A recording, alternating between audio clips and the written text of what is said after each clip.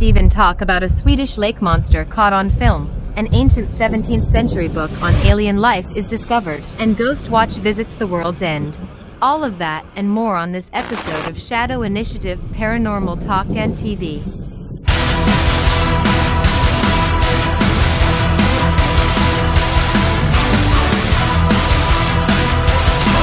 This is your show. And welcome to another edition of the Shadow Initiative Paranormal Talk and TV. We are your hosts, Rick Hale and Stephen Lancaster. Both ghost hunters, both authors, both incredibly awesome dudes. Hey, Stephen, how are you? Yes, a.k.a. the animal, folks. The animal. The animal. Yeah, and since I've been working out, man, I've been getting these awesome pecs. I figured it was kind of fitting. Animal. Animal. So, hey, we have a lot to cover. We do. And very little time to do it in. But there is something that I want to start the show off with, okay? So Okay. I like to go over to YouTube every once in a while and see if anybody leaves any comments on our show. So we got one from last week. Oh, Right? okay. Yeah. So this is from VIR. Now, I just want to say it with this. Anybody who has ever had a job interview knows about the compliment sandwich. That's when, your boss starts off with a compliment, puts something bad in the middle, and then ends with a compliment. So, oh, hey, you're doing a great job, but, Janine over in accounting thinks you're the smelly dude, but your punctuality is impressive. Yeah, I do the same shit with you every week. Yeah, I know you do. So we got this. This is from VIR. And VIR says, "Ya all are funny, but nutty and a bit paranoid and going to the negatives. Fun stuff, though." Well, hey, I as long as it's fun stuff, man. I love that. And I wrote to her, I'm like, "Hi, Vi. I'm curious. Can you point out the negatives we went to? And I assure you, neither of us are paranoid. We're just not that important. Thanks for watching." It's fucking Lester, man. Lester will make anybody paranoid. Oh yeah. So, but what I think what Vi, and I'm assuming Vi is a woman. I'm sure that she's probably the whole. How you and I we kind of like spend a great amount of time on this show busting balls. Yeah.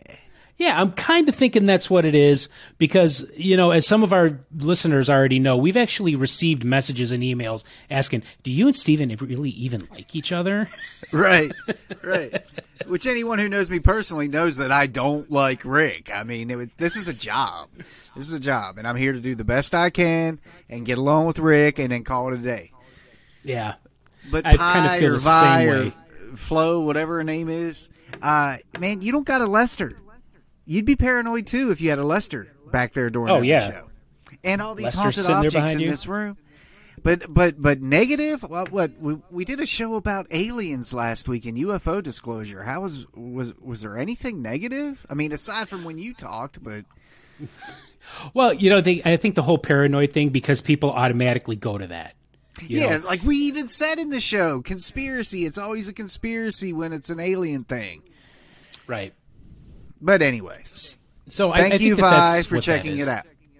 Yes, thank you, Vi. So, Stephen, like I said, we got a lot to cover this week. So why don't you tell our viewers and our what to expect in this week's show? I'm going to stop you right there, Hale. Okay. Rick. Go ahead, Lancaster. This entire episode, Rick has pretty much written the screenplay for. Okay, he has chosen our paranormal news. He has chosen our creature of the week. He's going to talk about his investigation. Christ almighty, I even got to share a video of him looking about this tall against his other investigator about this tall. I mean, it's the Rick Show, and he's asking me to tell you all what today's about. Well, we've got a sea monster over in Sweden. That's one thing. I remember that. Yep. And there was some other stuff. Yeah, and Ghost Watch, we're gonna go to London in Camden Town. The World's End, yeah. The World's End, which is a very popular music venue in London. Oh, yeah. Let me see. What else are we talking about? There was something else. Yeah, this is really interesting. A rare 17th century book on alien life was discovered. So back in the 1600s, somebody wrote a book about aliens, and we'll get into that. It's a real short article. And you already talked about the Lake Sturgeon monster, or known as Sturgeonant. I know I'm probably saying that incorrectly. I just call it a sperm, and when you all see the video, I think you'll agree. Yeah, it really does. Looks like an elongated sperm. But, to start off with, let's start off with the investigation that I had last night, and put a video on our group page, me standing next to the extraordinarily tall Brian Meisinger, who we've had on the show before. Mm-hmm. So it was at the Antioch Parks and Rec building. And they took like an old house and then they built onto it. So all the activity that everybody has talked about over the years is people are seeing shadows, people are hearing voices, people are hearing footsteps, people get that weird feeling of being watched. So at the start of the investigation, we discovered that there is an extraordinarily high amount of EMF in this building. Like this one area where we had set all of our stuff up, if you take like an EMF detector and hold it nearest to the ground, I mean, it was like just pegging. It was just crazy. So we go downstairs, discover that it's the lights in the basement. So the lights in the basement get turned off. And no more EMFs that are coming up through the floor. Now, I know that a lot of people, they believe that high EMFs can cause you to see things or hear things. And many times that is the case. Mm-hmm. Not with this place. Okay. There's also another way of thinking that people are like, that it could fuel paranormal activity. So I think that there is a little bit of this going on there. So while Brian and I were up in the upstairs on the second floor in one of the offices, and he's got a FLIR thermal detector, and I'm holding it out the door, and I'm like looking at it, and there's a bathroom there, and all of a sudden I see somebody like peek around the corner at me. And I'm like, whoa. So I'm able to grab a picture of that. Brian looks at it, and he's holding it, and he's pointing it at this area as well, near this bathroom.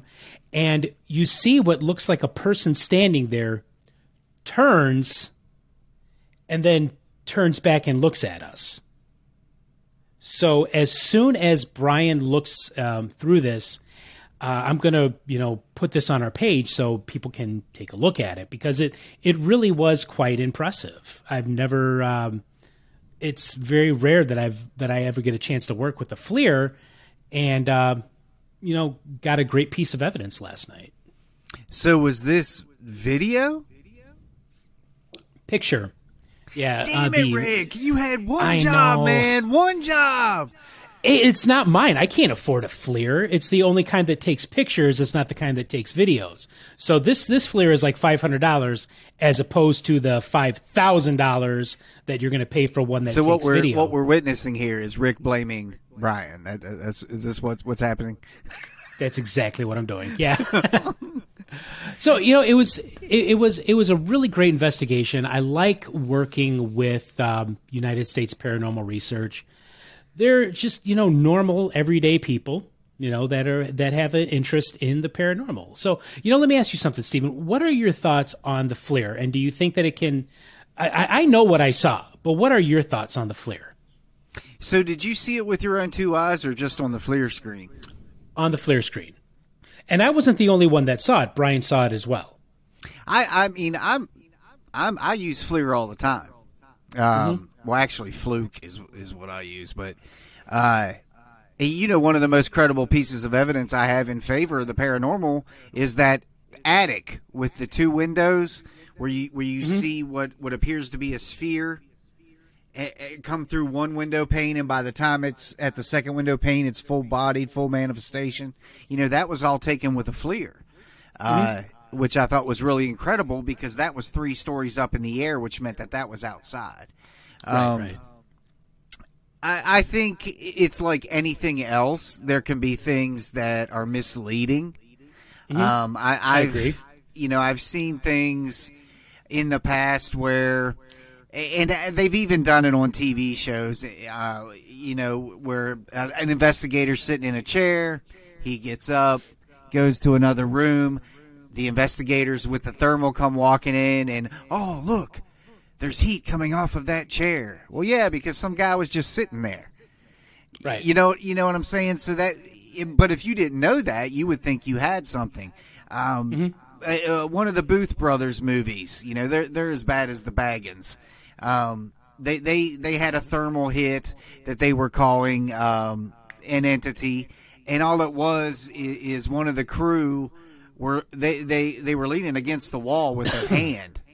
And after they left, the thermal comes in and films this handprint on the wall because the heat was still there. So there's just things you got to look out for. So, I mean, it was you and Brian standing there, so there wasn't anything manipulative down that hall. It wasn't like a cat or something peering around the corner, No, this was like, I would say a person standing maybe 5'2", 5'3", kind of like, the average height. Your of a height. Yeah. I'm 5'9", dude. We represent the Lollipop Guild, the Lollipop Guild, the Lollipop Guild. That was perfect. Yeah.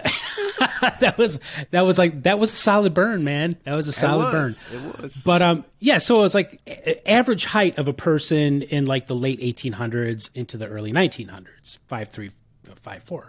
Like Napoleon. And like Napoleon. So yeah, we definitely saw this with both of our eyes, but it wasn't the only experience that we had during the night. An experience I had, I was walking down this hall from the area that we were set up, and I was walking towards the front of the building, and all of a sudden I feel as if somebody just rushes up behind me. Like as if, and I turned around, and I'm like looking, who just did that? And I asked the my other team members in the room, I'm like, did anybody just walk up behind me? Obviously not. Otherwise they would have, had to get away really fast. It's like, no, but I mean, I distinctly felt like somebody rushed up behind me and was just standing there. So, but personal experiences, I know some people are like, well, you can't really use personal experiences as evidence, which is true. However, it's those personal experiences that spark the, your desire to investigate further. And without those personal experiences, it's like, why bother after that? Well, it's a personal experience that brought you there. Right. Exactly. I mean, like I've said a dozen times on this show, your client doesn't run around with a $30,000 thermal imaging camera experiencing these things. They're experiencing it with their own 2 eyes, just living it up in their house. Right. The only other thing I'll say about a thermal is I like using the ones that actually, it's almost like a LONAR in a way, like land radar or sonar. It tells you the distance because there's a common thing with thermal cameras where anomalies can pop up, and you don't realize that, you're looking far down this hall, and on the screen it appears like this anomaly is down at the end of the hall, when really it could be an insect this far from the lens of your thermal. And that's where you've got to use the meters on that thing and look at, okay, what is it saying the distance of this signature is? That's why I go for those bigger ones that tell you that information. Just it rules out other things. Yeah, exactly. And the third personal experience of the night, Andy, who's the tech guy, him and his son, they go outside and he's having a smoke, And he closed the door. The door's unlocked. The people, they left it unlocked for us. And he goes outside, has a cigarette, and tries to get back in.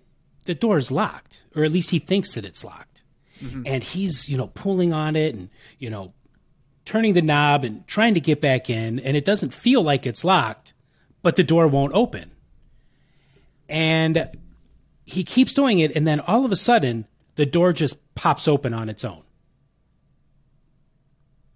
So was it possible that some spectral entity, it was there and holding the door shut on him and messing around? Yeah, it's possible.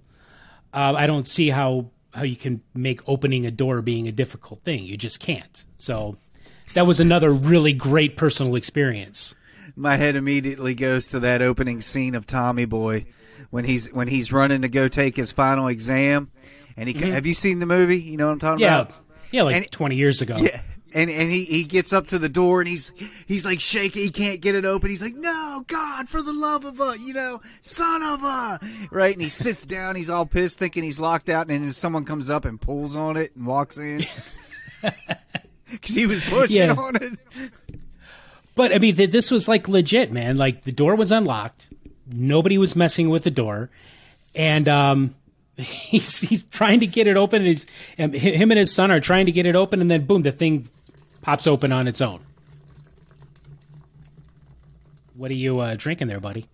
Today's show is proudly sponsored by Diet Pepsi. Diet Pepsi. Yeah, that's how I keep this girlish figure, man. Well, you are right about the girlish thing. So, so yeah, I mean, it was a really great investigation. It was one of those really, simple ones where not much is going on, but what does go on is significant. And I know that you've had those before. Oh yeah. But man, before we jump into one of these segments, I do want to say both you and I have had excellent health news the past couple weeks. Yes. You, sir, are still cancer-free, and that is awesome. 3 years, yeah. Man, 3 years. This was the first time I've been able to go an entire year between scans. The first time. Like the first time I was actually supposed to do it was 3 years ago. That's when the cancer came back, and they had to take part of my lung. But, yeah. This is the first time, 1 year. So as of Friday, officially 3 years cancer free. So that is awesome. What about you, my friend? No, I think I said on Facebook, they have such a difficulty getting labs from me. They stick me 4 or 5 times, all these different areas, and just can never get blood from me. My last lab work was September of last year. So, getting to be at the age where it's like, man, I need this shit done. I don't eat healthy at all. I don't eat anything that comes out of dirt other than potatoes. So, I mean, and they finally got it. We figured out a way. That morning, I didn't take my blood pressure medicine. I drank a couple energy drinks. We strapped a blood pressure cuff on me and tightened it up so the veins would just pop out. Bam. 4 tubes. News came back. Squeaky clean, my friend. Nice, yeah. So yes. Hey, it's really awesome when it just right now, and I don't want to jinx it, so knock on wood. Things really feel like they're going our way, man. And hey, you can for both of us, believe that there was a double can of fucking chili went on my 4 hot dogs that night. It's like, don't mind if I do. Yeah, there you go. So, congratulations to you. Congratulations to both of us. We will live to see another day. Yes. So, what do we got? What's going on in the paranormal news, man? I love old books. Let's hear it. Okay, so this is probably one of the coolest things I've ever read. And, a lot of people seem to think, believe investigating aliens and writing about aliens is something that is relatively new. Well, apparently it isn't. So this comes from unexplainedmysteries.com. It's a real short article, and I'll read it. So, rare 17th century book on alien life discovered. Published in 1698, the book offers a unique look into how people from the time perceived the possibility of extraterrestrial life.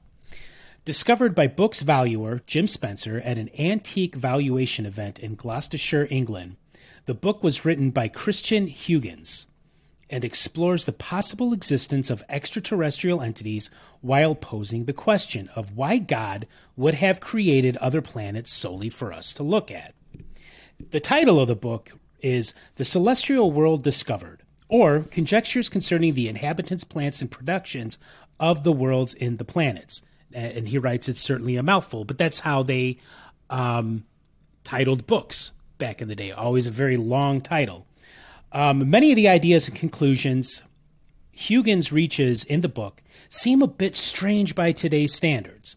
However, they are consistent with the science of the time. He speculates that intelligent aliens must have had hands like ours, or rather like our own, due to their convenience, and that they must have human-like feet, unless they have developed the ability to fly. He also suggests that these beings are likely to pursue many of the same sports and interests that we do, such as astronomy, sailing, and listening to music, but that they are also likely to be afflicted with poverty, war, and other misfortune, because it is what promotes invention and progress. The book, which is to be sold at auction, is expected to fetch up to my friend, $4,000. Which is really cheap. Yeah, really especially cheap for something like that. Book from the 17th century. This is a quote from Spencer. It's fascinating to think who turned these pages in 1698 and what they must have felt when reading these descriptions of life on Jupiter or Saturn before gazing up at the night sky, said the man who found this book, Mr. Spencer.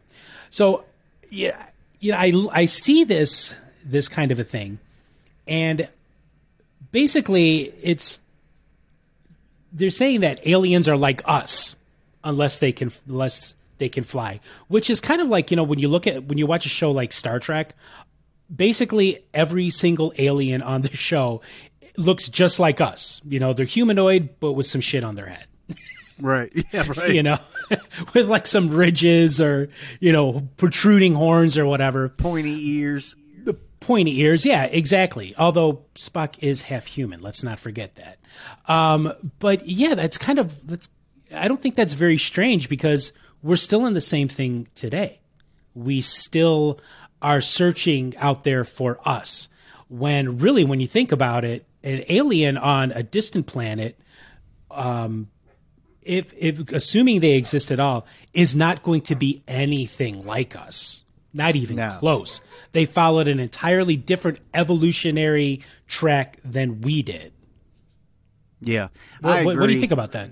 I agree. And I mean, yeah, I kind of personally believe they probably have hands, but the rhyme and reason, according to that book, I mean, what's to say they just don't do things that we normally do with our hands with their mind? You know what I'm saying? That they have some kind of psychokinesis, psychokinetic energy, something like that. There's a couple things I did like from this article. One thing I do want to point out is how you kind of made a joke about how back then books had long titles. Mm-hmm. Coming from the guy who releases modern paranormal books that your book title is a chapter. See, I do that on purpose because I think it's funny, and it is a throwback. Funny. Yeah, it is a throwback. Like, my first book, The Geek's Guide to the Strange and Unusual Poltergeist, Ghosts, and Demons, or Behold, Shocking True Tales of Terror, ... and some other spooky stuff. Yeah, I mean, I think it's funny, and I do consider it to be a throwback to those yesteryear days. Yeah. But, there's one takeaway from this that I did like, and what I like about this question, as you said, why God would have created other planets solely for us to look at. In other words, saying, why would a God just put these things out there if they serve no purpose? Right. So what I like about this question is it doesn't matter if you believe in God or not. Mm-hmm. It makes you think about the point of the question. If there is a God, why would we be the only living, thriving planet? what would be the thought process behind that? Why wouldn't there be other life that he has placed somewhere else? And if there isn't a God, same principle applies. Why are all these things out there? I mean, areas we haven't even dreamed of seeing. It's just a great question, and goes back to something you and I have always said, that we would be arrogant as a species to believe we are it. Yeah. We're a speck, dude. We are a speck. The universe is never ending. It's infinite. You don't just hit a wall. So to tell me that there's nothing else out there, I just can't get into that. No, neither can I. And astronomers are constantly finding other planets and, in different galaxies, around other suns. And, I think, the James Webb telescope that they just put up, I think that's what it's called, right? Yeah. I mean, this thing is supposed to be able to zero in on these planets going around these other suns. And there are literally billions of stars in our own galaxy alone, which means that there has got to be planets out there, planets that are within what's called the Goldilocks zone, or the habitable zone of their star, their sun, like us. I can't believe for a second that it's we're it. I don't believe that. Well, but I've always been fascinated with space and aliens and just the universe in general. I think anybody who's truly, really involved in the paranormal has a little bit of a taste for that. But before the show, my wife was asking me, what are you guys talking about today? And, and I told her, we're talking about aliens and space and this, that, and the other thing, and planets. And I told her, I said, look, my favorite is Uranus. Wah, wah. Dad joke. I'm sure Christina likes that. Of course. Nice, Steve. Of course. Nice. Well, Rick, we are closing in on the halfway mark of the show. So what is next? That was the paranormal news. What do you want to jump to next? Did you have a haunted salvage? I do not. Oh. I figured, look, you've pretty much laid out this entire show. Who am I to mess with that?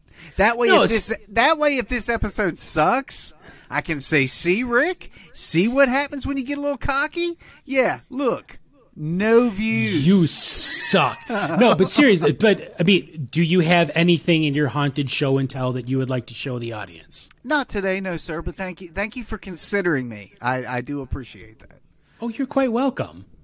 You know me. I care. Unfortunately. So, okay. Creature of the Week. Something we haven't done in a very long time. Love Creature of the Week. That's where we bring creatures, monsters, cryptids to you that, you may have never even heard of. So this is a really, really interesting one. And we have a video to go along with this. Okay? Stephen, if you want to put up the video so people can see it. I will. Thank you again for great. telling me what to do. I'm not telling you what to do. No, I'm sure nobody else sees it that way. It's fine. Cool your tits, man. All right? Pecs. Moobs. Mm-hmm. So this week in Creature of the Week, or, bringing it back, we go over to Sweden. And I know that I'm going to completely slaughter the pronunciation of these words. So Lake Storjan, I think that's how you pronounce it. So Lake Storjan, according to Swedish folklore, is the home to a monster called the Storjudjuret. Now, I'm really sorry to the people of Sweden. I know that I have completely slaughtered this word, and I apologize. Now, this monster in Lake Storjan in Sweden, it's kind of like their Nessie. It figures real heavily into their folklore. And, it's been seen for years, but the first time that it ever made, was officially recorded was in a 1635 manuscript, according to which the sea or lake serpent was bound up magically in the lake's depth by a man named Ketil Runsky. Now, Ketil Runsky was he was like a magician of sorts.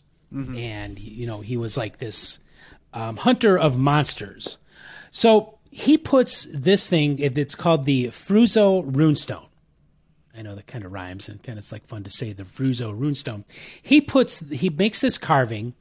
I think we also have a picture of that I sent you as well. And this sits by the lake. And this runestone it's got the picture of a serpent around it with, sperm. runic symbols. And this runestone is supposed to keep the lake monster dormant. Unfortunately, it doesn't seem to do that, as we see with this video that we're going to show everyone. And so it's not really supposed to be like a dangerous animal. I don't think it's ever really actually attacked anyone. But there's some legends that are concerning this, and I just got to look it up here. So, yeah, I'd read something somewhere that, and this is when I kind of checked out of the story, that this thing was conjured up due to a curse. Yeah, that's what I'm going to read here with the folktale. So psychic. Yeah, kind of a curse. Yep. Boom. So this comes from Wikipedia, and I'm just going to read what it says here from Wikipedia. I know Wikipedia is, say what you want about Wikipedia. So the folk legend that circulated around the Jämtland region provided additional details. According to this lore, a long, long time ago, two trolls named Jada and Kada were on Storjon's shore, each one brewing his cauldron at the lake for days, weeks, and months, until at last was heard a groaning clap as if from a sick child, followed by a loud bang as if by a violent thunderclap. And out of one cauldron leaped a strange creature with black serpent-like body and a cat-like head, which disappeared into the lake. The trolls and the cauldron, too, vanished as well in a wisp of white smoke, leaving a gaping abyss. The monster dwelling in the lake became a menace to surrounding areas and grew so big as to encircle the entire island of Frozen and would be able to bite its own tail. Then came along Ketil Jämte, or, again, Ketil Runsky, who bound the beast by carving spells into a stone which was erected on the east shore of Frozen. Parts of the beast were still visible above the waterline, but it is warned that it could be liberated someday when someone deciphers the runestone. The name of the hero may be Ketil Jämte or Ketil Runsky, depending on the version. According to one informant, the rune master was named Gundfast, which thus makes the connection with the legendary Ostman Gundafsson, a son aforementioned is inscribed on the runestone.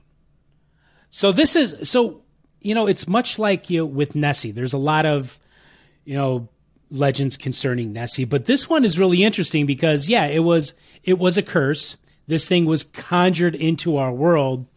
Allegedly by a couple of trolls, and entirely believable. Entirely believable. But but I think this is one of the ones that I really, really love because it figures into the culture and the legends of Sweden, which has a lot of legends and a real rich cultural heritage around this kind of thing. But this video that we've shown everyone, Stephen, what do you think when you look at this video, besides it looking like a giant sperm?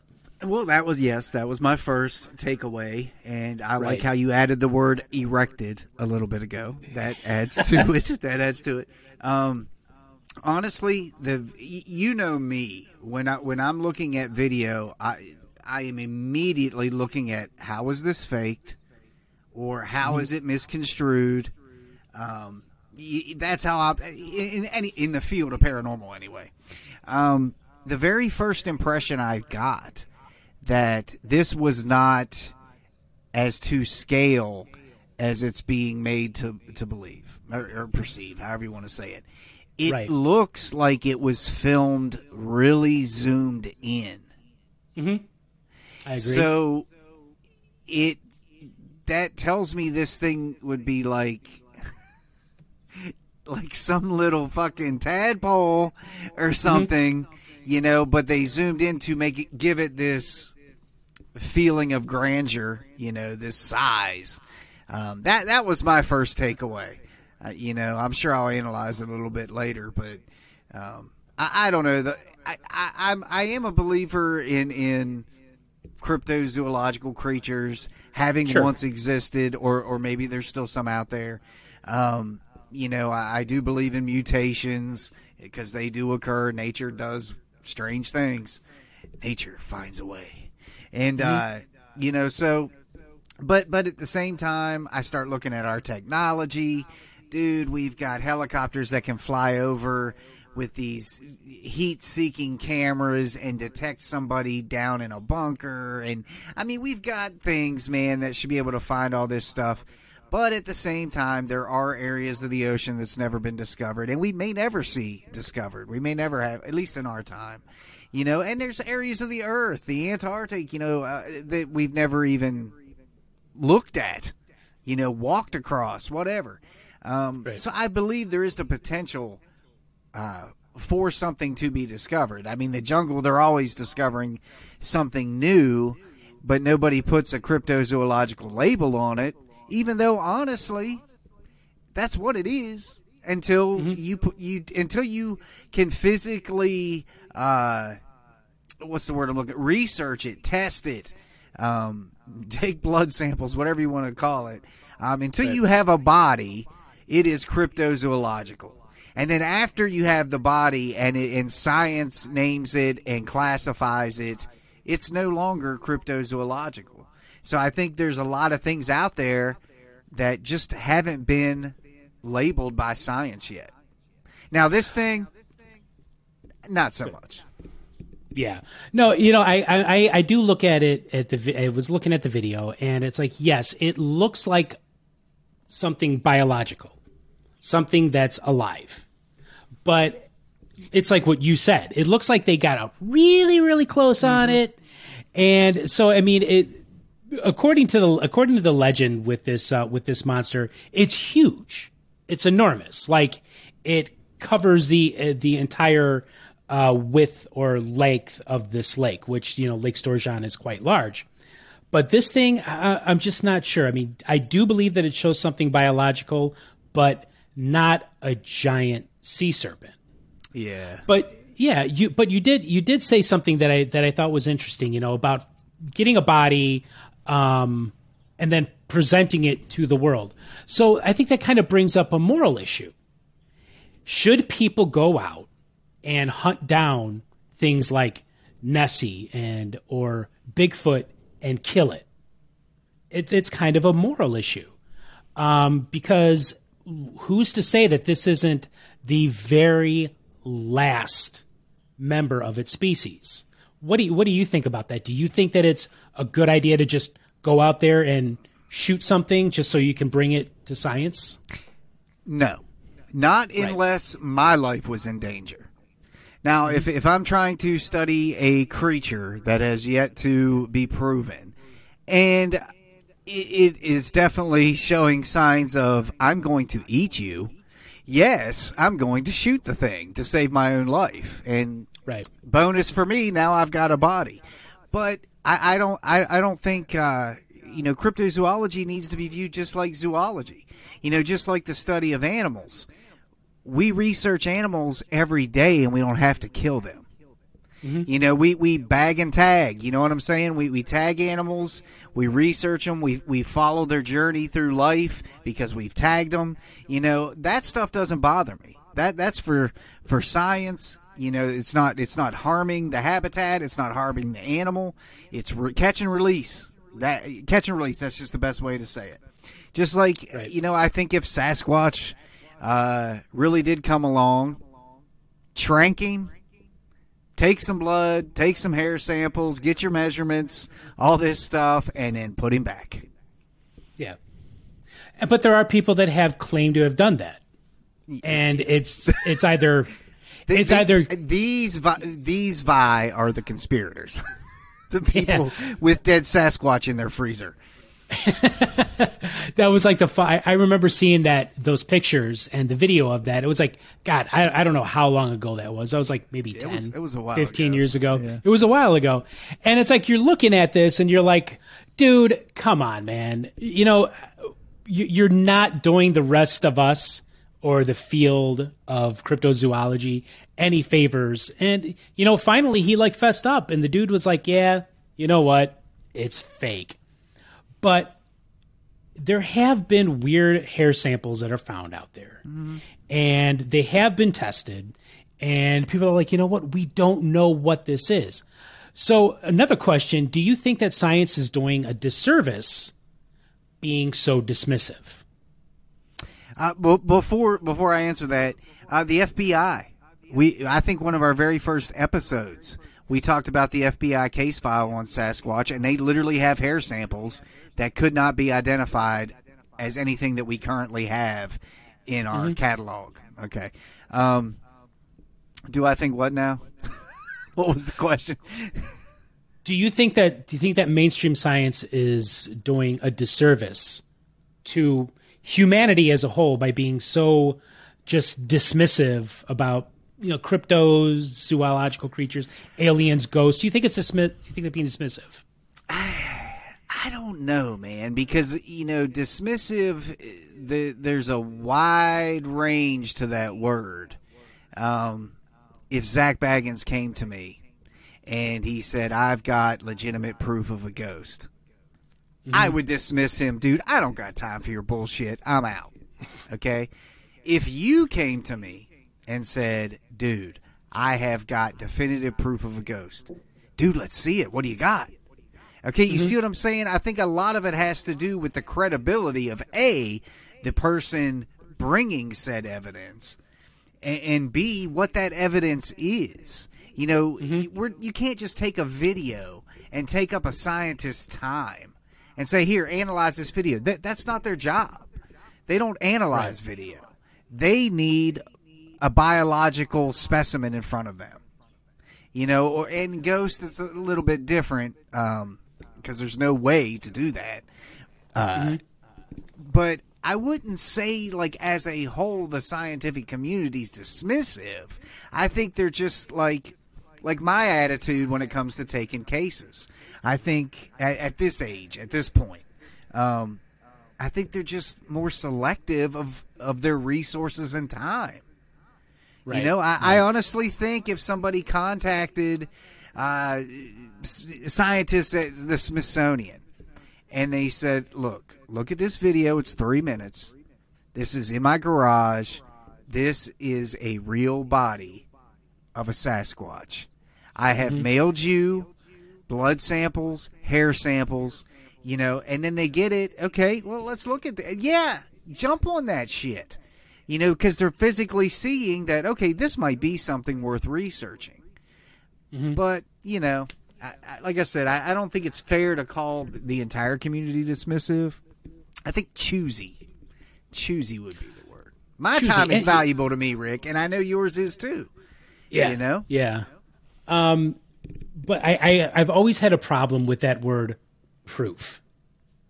Like, this is proof that this exists. I mean, it just, there are way too many people out there that put videos of orbs and weird myths out there, and they're like, this is proof that ghosts exist. And it's like, I'm sorry, much like this video of the alleged Lake Sturgeon monster, that to say that this is proof, that doesn't cut it. In my opinion, well, that's not proof. And it opens up another point of discussion. These so-called scientists who are out there filming the sperm, okay, what's your plan? What is your plan? You know, it's like the opening scene of Ghostbusters in the library. They see the ghost. Now what? Get her. Go get her, Ray. You know, I mean, come on. What are you going to do? So what is your... Okay, you're sitting here and you're watching on camera this creature you believe to be. Okay, go get it. Right. Go get it. What's your plan here? You know? Yeah. We're good. We got it on film. That's all we need. No, it's not. Chum the water, put a giant hook down. I mean, whatever net, the case may be. Something. Yes. Yeah, I agree. I think that, excuse me there, I had to take a sip of my coffee. Yeah, I think that to put this out there and say, look at this, this is proof, that's just not going to cut it. Right. Well, that was a fabulous segment. It was great to bring back the Creature of the Week. We've got 15 minutes left in the show. You are tuned into Shadow Initiative, Paranormal Talk, and TV. We're back to doing both with Rick Hale, author and ghost hunter, and, of course, the animal Stephen Lancaster, author, paranormal investigator, just a whole bunch of shit. What we got next? You have got an incredibly high opinion of yourself. No. If I've never actually told you this before. No, man. There's a difference between confidence and arrogance, and facts don't lie, Rick. You know, facts don't make you arrogant. Okay. With that being said, so today, this week on Ghost Watch, a terrifying past and its ghosts haunt this favorite Camden night spot. It's called the World's End, Camden Town, London. Very popular. Very popular. Hold on one second. What is...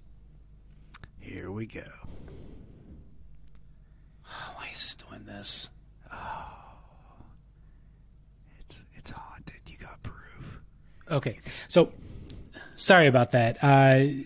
You send these things through email and then they wind up getting cut off. So several pubs and bars in the city of London have a dark history of murder and suicide. But few have as dark a history as the World's End on Camden High Street, a popular night spot and music venue. A history of bloodshed, torture, and black magic, resulting in hair-raising hauntings that are not for the faint of heart. Formerly known as Mother Redcap and Mother Damnables, the first known reference to a tavern at this site dates to 1690, a time when the area was largely rural. With the tavern being in the high country, proprietors depended heavily on the trade that passed on the road from London to Highgate and Hampstead. At the time, the tavern was known as a halfway house for both travelers and merchants. During its history, the building went through several name changes. In 1751, it was known as the Mother Redcap and the Mother Blackcap. In the 1970s and 1980s, the bar was known as the Black Cat, and was a popular bar with the local LGBTQ community, and was known for lavish drag shows. The club we see today is compliments of Andrew Marler, a developer and of licensed premises. In 1988, Marler bought the building and expanded it, as well as turning the downstairs into the Underworld, a subterranean music venue showcasing both established and emerging musical talents. The building that houses the World's End and Underworld has long been believed to be haunted by the ghosts of its macabre past. Some believe that the expansion made in the 1980s and 1990s, along with the energy of the music, may have breathed new life into some old ghosts, creating the perfect paranormal storm. The dark hauntings said to happen in the World's End and Underworld can easily be traced back to a local woman named Jenny Bingham, or, as she was known in the area, Mother Redcap. Mother Redcap was a nickname given to a woman for one of two reasons, either as a landlord or, its more sinister reason, because she was a witch. And Jenny Bingham was both. In life, Bingham, whose cottage stood on the site in the 17th century where the club now stands, she was known to live a life very few women would have dared, especially in those days. She smoked, cursed like a shipwrecked sailor, and reportedly had numerous lovers. Bingham was also suspected of being in league with Lucifer and a poisoner of those she disliked. Back in the 17th century, such charges could bring swift justice and the death penalty if proven. According to legend, when Jenny Bingham was on her deathbed, Satan appeared at her bedside to collect her soul. However, it appears the devil did not get his due, as a troubled soul of Jenny Bingham is believed to haunt the world's end. Loud screams and blood-curdling shrieks have been heard throughout the world's end and the underworld.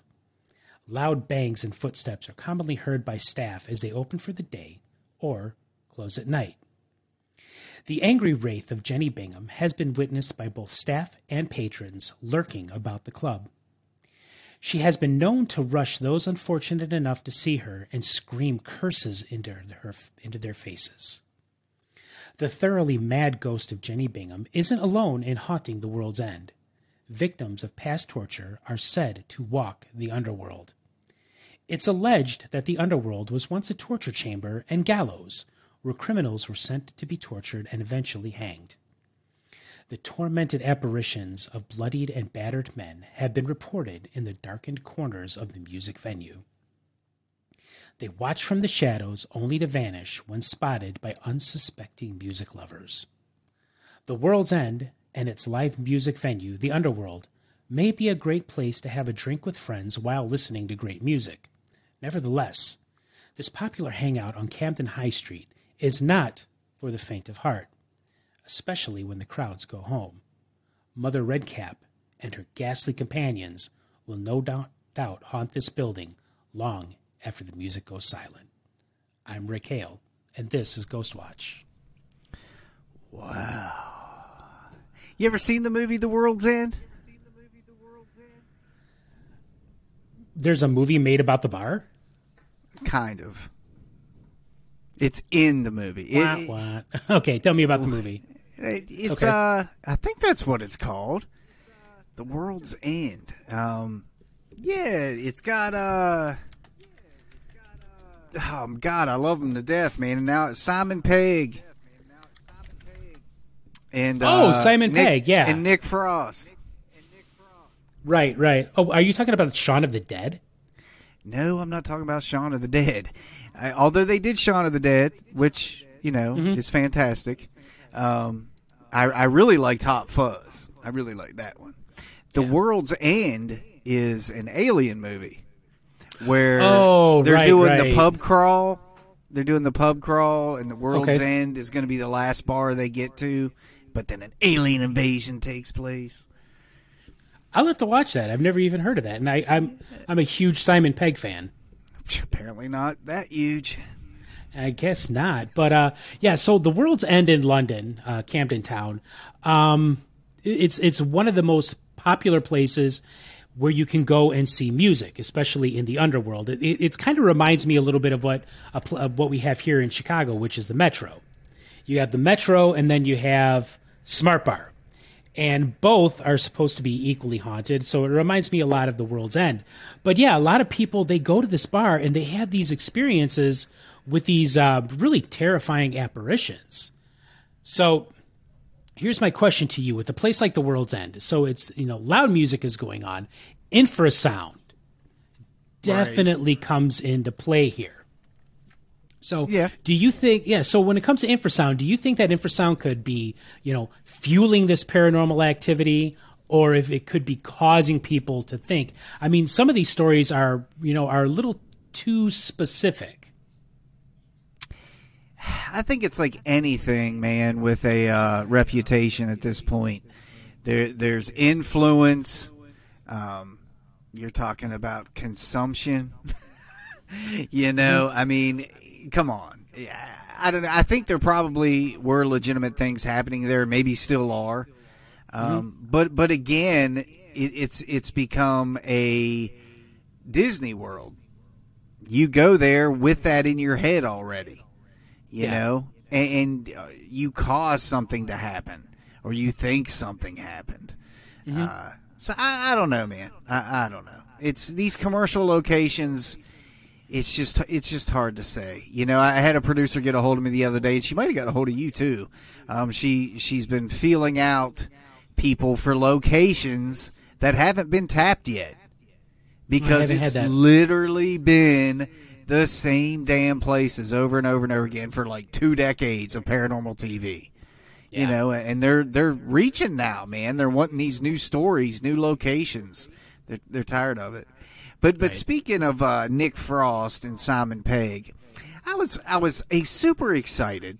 Nick Frost started a new series on Amazon Prime called The Truth Seekers. I think that's what it was called. Let me double check. This came out a couple years ago. Yeah, Truth Seekers, yeah. Truth Seekers, yeah. I just now got around to it. Let me put it. Okay. That way. I lasted 2 episodes. That is exactly how many episodes I lasted. Yeah, it was like 2 episodes and I was done. Come on. Well, from what I understand, that Simon Pegg and Nick Frost, there is a new movie coming out, and it's supposed to focus on the talking spirit mongoose called Jeff. Yes. Yes. Yeah. So it's supposed to be a comedy, and it's really difficult to watch movies like this with an investigator's eyes, because especially when the real or you've studied and researched the real the historicity of the place. And so it's like I'm really honestly expecting that this is just going to be like, ha, the paranormal's stupid kind of a thing. Well, it's not going to be serious. Right. No, obviously. What have these guys done? I mean, yeah, Simon Pegg's done like Mission Impossible and Star Trek and stuff, but he still always brings that comedic light to it. Right. That's just who they are. I like those guys. They've been kind of disappointing for a while. Like they had their moment in the sun, and now it's just like, But so, hey, great show today, man. We took a look at a lot of different stuff, presented some things to some people, or not some people, but to our listeners. Really take a look at that video of the Lake Sturgeon monster, and come to your own conclusion. Does it show something that's really biological? I think so. Is it something that is really, really close up and could only be about that big? Yeah, it's quite possible. That's not the first time you've heard that, buddy. But on a serious note, you guys can reach us at shadowinitiativetalk@gmail.com if you've got an opinion of something we've talked about on this show, or if you've got a ghost story of your own you'd like to share with us.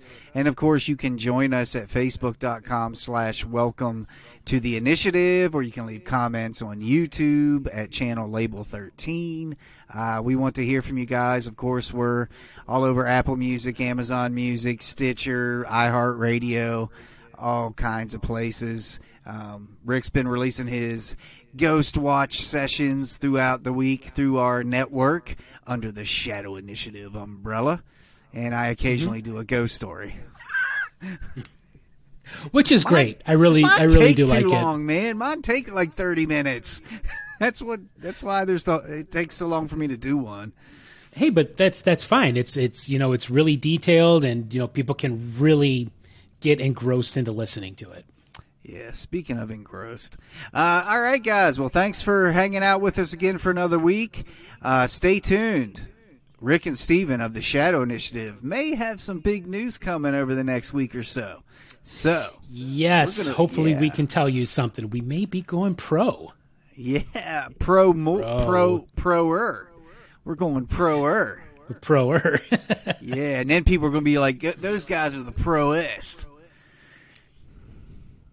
So, yeah, just stick around next week. Hopefully we'll have something good to tell you. Yep, take care, guys. We'll see you next week. Bye. God, why do you do that? Just as soon as I say, take care, guys, you should just go, bye, or see you guys later. Instead, it's, take care, guys. Bye. I like having the last word, so meh. If you enjoyed today's show, please head over to iTunes, give us a rating, and leave a review. Please follow us on Facebook and subscribe via iTunes.